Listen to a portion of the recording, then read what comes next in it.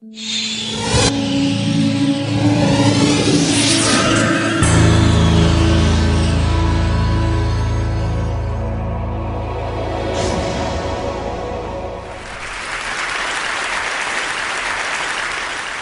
going to tell you about an affliction I suffer from. And I have a funny feeling that quite a few of you suffer from it as well. When I'm walking around an art gallery, rooms and rooms full of paintings, after about 15 or 20 minutes, I realize I'm not thinking about the paintings. I'm not connecting to them. Instead, I'm thinking about that cup of coffee I desperately need to wake me up. I'm suffering from gallery fatigue. How many of you out there suffer from... Yes, ha-ha. Sometimes you might last longer than 20 minutes or even shorter, but I think we all suffer from it. And do you have the accompanying guilt? For me, I look at the paintings on the wall and I think somebody has decided to put them there, thinks they're good enough to be on that wall, but I don't always see it. In fact, most of the time I don't see it. And I leave feeling actually unhappy. I feel guilty and unhappy with myself. Rather than thinking there's something wrong with the painting, I think there's something wrong with me. And that's not a good experience to leave a gallery like that. The thing is, I think we should give ourselves a break.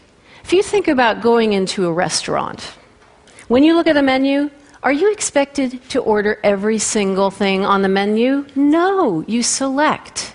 If you go into a department store to buy a shirt, are you going to try on every single shirt and want every single shirt? Of course not. You can be selective. It's expected. How come then it's not so expected to be selective when we go to an art gallery? Why are we supposed to have a connection with every single painting? Well, I'm trying to take a different approach.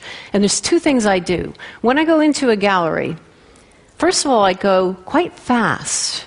And I look at everything and I pinpoint the ones that make me slow down for some reason or other. I don't even know why they make me slow down, but something pulls me like a magnet. And then I ignore all the others, and I just go to that painting. So it's the first thing I do is I do my own curation. I choose a painting. It might just be one painting in 50. And then the second thing I do is I stand in front of that painting, and I tell myself a story about it. Why a story? Well, I think that we are wired, our DNA tells us to tell stories. We tell stories all the time about everything, and I think we do it because the world is kind of a crazy, chaotic place. And sometimes stories, we're trying to make sense of the world a little bit, trying to bring some order to it. Why not apply that to our looking at paintings? So I now have this sort of restaurant menu visiting of art galleries. There are 3 paintings I'm going to show you now that are paintings that made me stop in my tracks and want to tell stories about them. The first one needs little introduction. Girl with a Pearl Earring by Johannes Vermeer, 17th century Dutch painter. This is the most glorious painting. I first saw it when I was 19, and I immediately went out and got a poster of it. And in fact, I still have that poster 30 years later. It's hanging in my house. It's accompanied me everywhere I've gone. I never tire of looking at her. What made me stop in my tracks about her, to begin with, were just the gorgeous colors he uses and the light falling on her face. But I think what's kept me still coming back year after year is another thing, and that is the look on her face, the conflicted look on her face. I can't tell if she's happy or sad, and I change my mind all the time. So that keeps me coming back. One day, 16 years after I had this poster on my wall, I lay in bed and looked at her, and I suddenly thought, I wonder what the painter did to her to make her look like that. And it was the first time I'd ever thought that the expression on her face is actually reflecting how she feels about him. Always before, I'd thought of it as a portrait of a girl.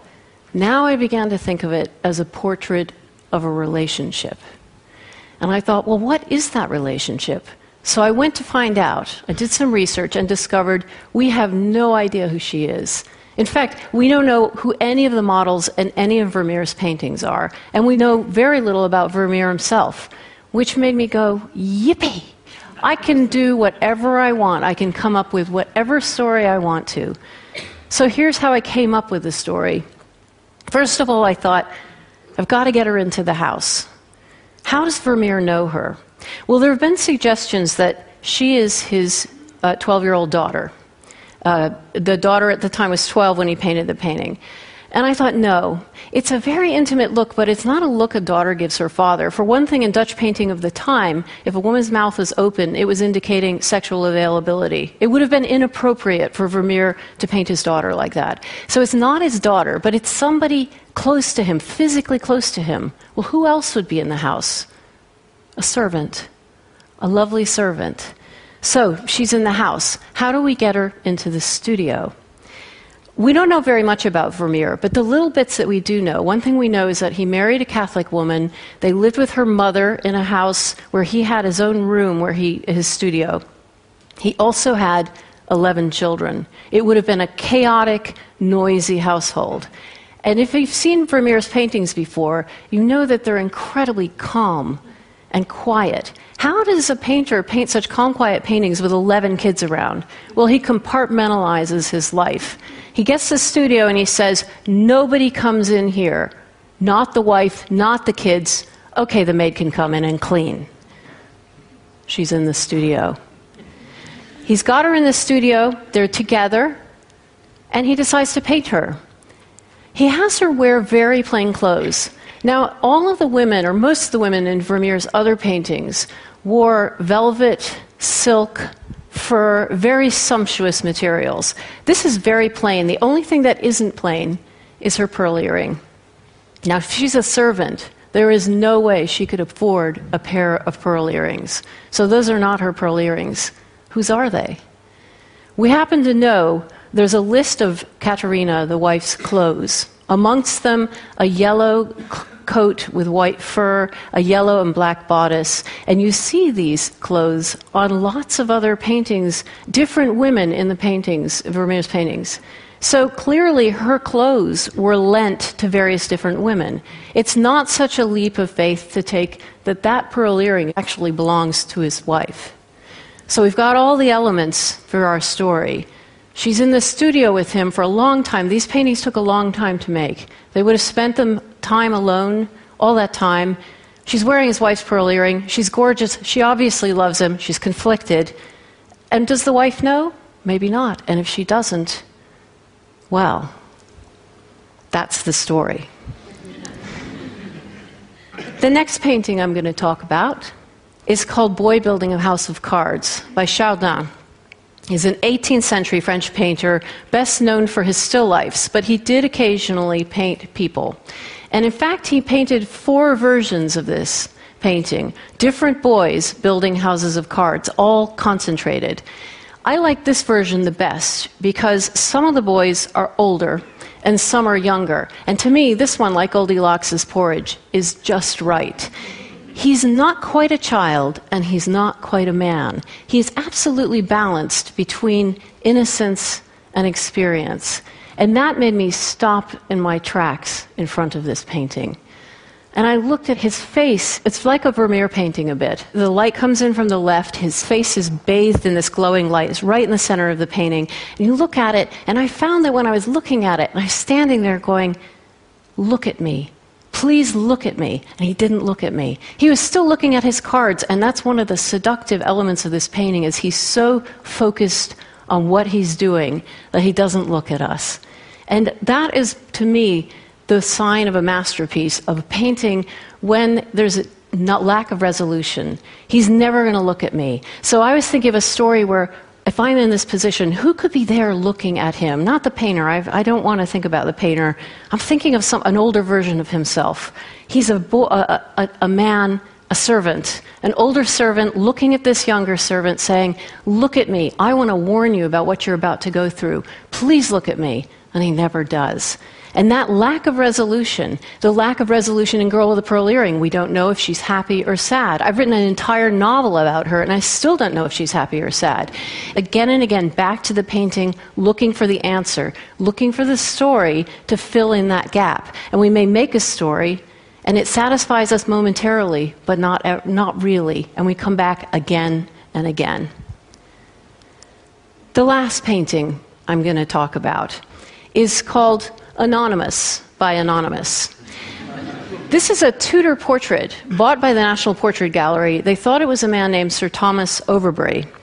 And then they discovered that it wasn't him, and they have no idea who it is. Now, in the National Portrait Gallery, if you don't know the biography of the painting, it's kind of useless to you. They can't hang it on the wall because they don't know who he is. So unfortunately, this orphan spends most of his time in storage, along with quite a number of other orphans, some of them some beautiful paintings. This painting made me stop in my tracks for 3 reasons. One is the disconnection between his mouth that's smiling and his eyes that are wistful. He's not happy, and why isn't he happy? The second thing that really attracted me were his bright red cheeks.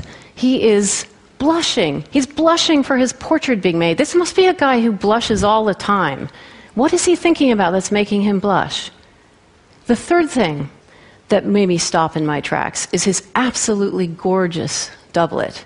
Silk, gray, those beautiful buttons. And you know what it makes me think of is it's sort of snug and puffy. It's like a duvet spread over a bed. I kept thinking of beds and red cheeks, and of course I kept thinking of sex when I looked at him. And I thought, is that what he's thinking about? And I thought, if I'm going to make a story, what's the last thing I'm going to put in there? Well, what would a Tudor gentleman be preoccupied with? And I thought, well, Henry VIII, okay. He'd be preoccupied with his inheritance, with his heir. Who is going to inherit his name and his fortune? You put all those together and you've got your story to fill in that gap that makes you keep coming back. Now, here's the story.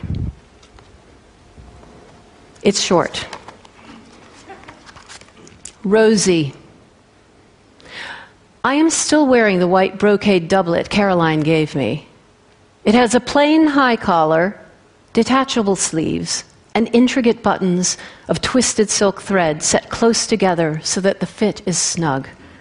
The doublet makes me think of a coverlet on the vast bed. Perhaps that was the intention. I first wore it at an elaborate dinner her parents held in our honor. I knew, even before I stood up to speak, that my cheeks were inflamed. I have always flushed easily, from physical exertion, from wine, from high emotion. As a boy, I was teased by my sisters and by schoolboys, but not by George. Only George could call me Rosie. I would not allow anyone else. He managed to make the word tender. When I made the announcement, George did not turn rosy, but went pale as my doublet. He should not have been surprised. It has been a common assumption that I would one day marry his cousin. But it is difficult to hear the words aloud. I know, I could barely utter them. Afterwards, I found George on the terrace overlooking the kitchen garden. Despite drinking steadily all afternoon, he was still pale. We stood together and watched the maids cut lettuces. "What do you think of my doublet?" I asked. He glanced at me. "That collar looks to be strangling you." "We will still see each other," I insisted. "We can still hunt and play cards and attend court. Nothing need change." George did not speak. "I am 23 years old. It is time for me to marry and produce an heir. It is expected of me." George drained another glass of claret and turned to me. "Congratulations on your upcoming nuptials, James. I'm sure you'll be content together." He never used my nickname again. Thank you.